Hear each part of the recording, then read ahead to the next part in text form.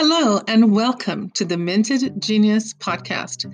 My name is Leela and I'm happy to be with you to celebrate human ingenuity, creativity, and mint our genius like raw gold into precious coins of achievement.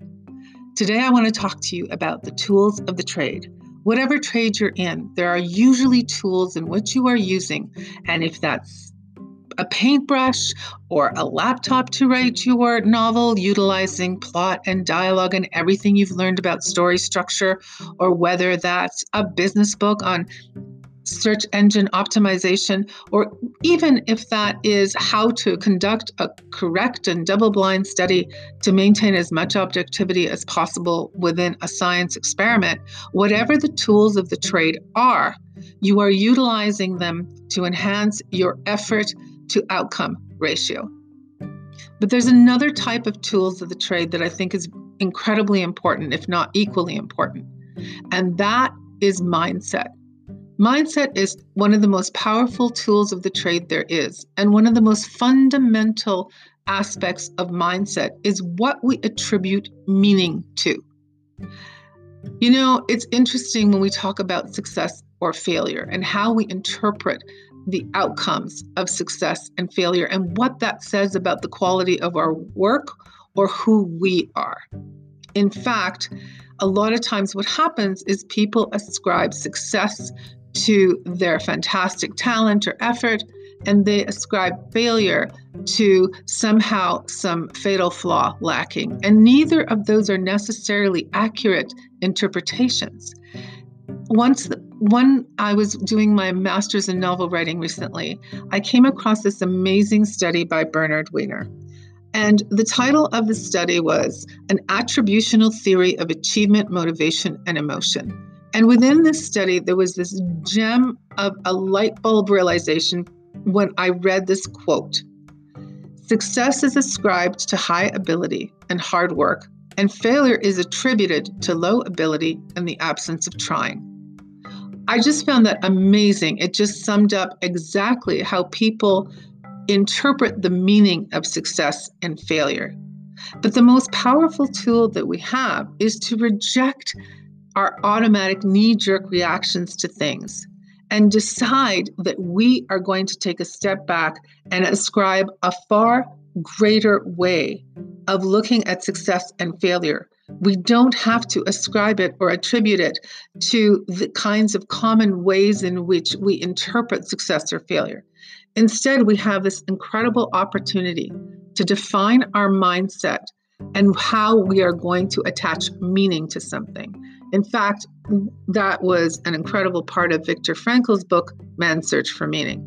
So since we do need to, as Viktor Frankl pointed out, ascribe meaning to things, what if we took control of how we ascribe success or failure and took out the emotion from it, took out the idea that we are either a success or a failure? It's not personal. It's an experimentation in outcome. If we're able to use mindset as a tool of the trade, we could then constantly be looking at how success or failure interplays in our creative work and calibrate and recalibrate what we do to a greater achievement. This actually happened to me when I was first starting my MA because I misunderstood the requirements of an initial essay, and I nearly failed out of the MA entirely. Now, this type of essay that I was being asked to do, which was a critical commentary, was in contrast to the creative type of assessments that I had to submit, which had to do more with excerpts of my book or other creative writing. And so I really struggled with the critical commentary part because it was such a different approach than the creative. It was more academic writing. By the time I was done my MA, I had calibrated and recalibrated and calibrated so much that I got one of the highest possible marks you can get for my final critical commentary. That was an incredible way of me observing how taking the feedback of failure and success and recalibrating it into a more efficient and more successful effort was really a revelation. I think that we often tie up our emotions into outcome. Even with this pandemic, a lot of people are shocked to discover that they're not as brave as they thought. They're feeling more fearful, or they're not as strong emotionally as they thought because they can't believe they're feeling bouts of despair or depression. And so there's a lot of self-judgment going around.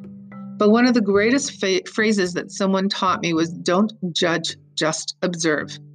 That was a very liberating phrase to be taught, because the power to practice making perfect, the power of experimenting with trial and error, and being able to observe outcome without loss of essential self, without loss of our sense of self-worth, can make us incredibly powerful in the way in which we express our creativity, our business desires, or our scientific experiments.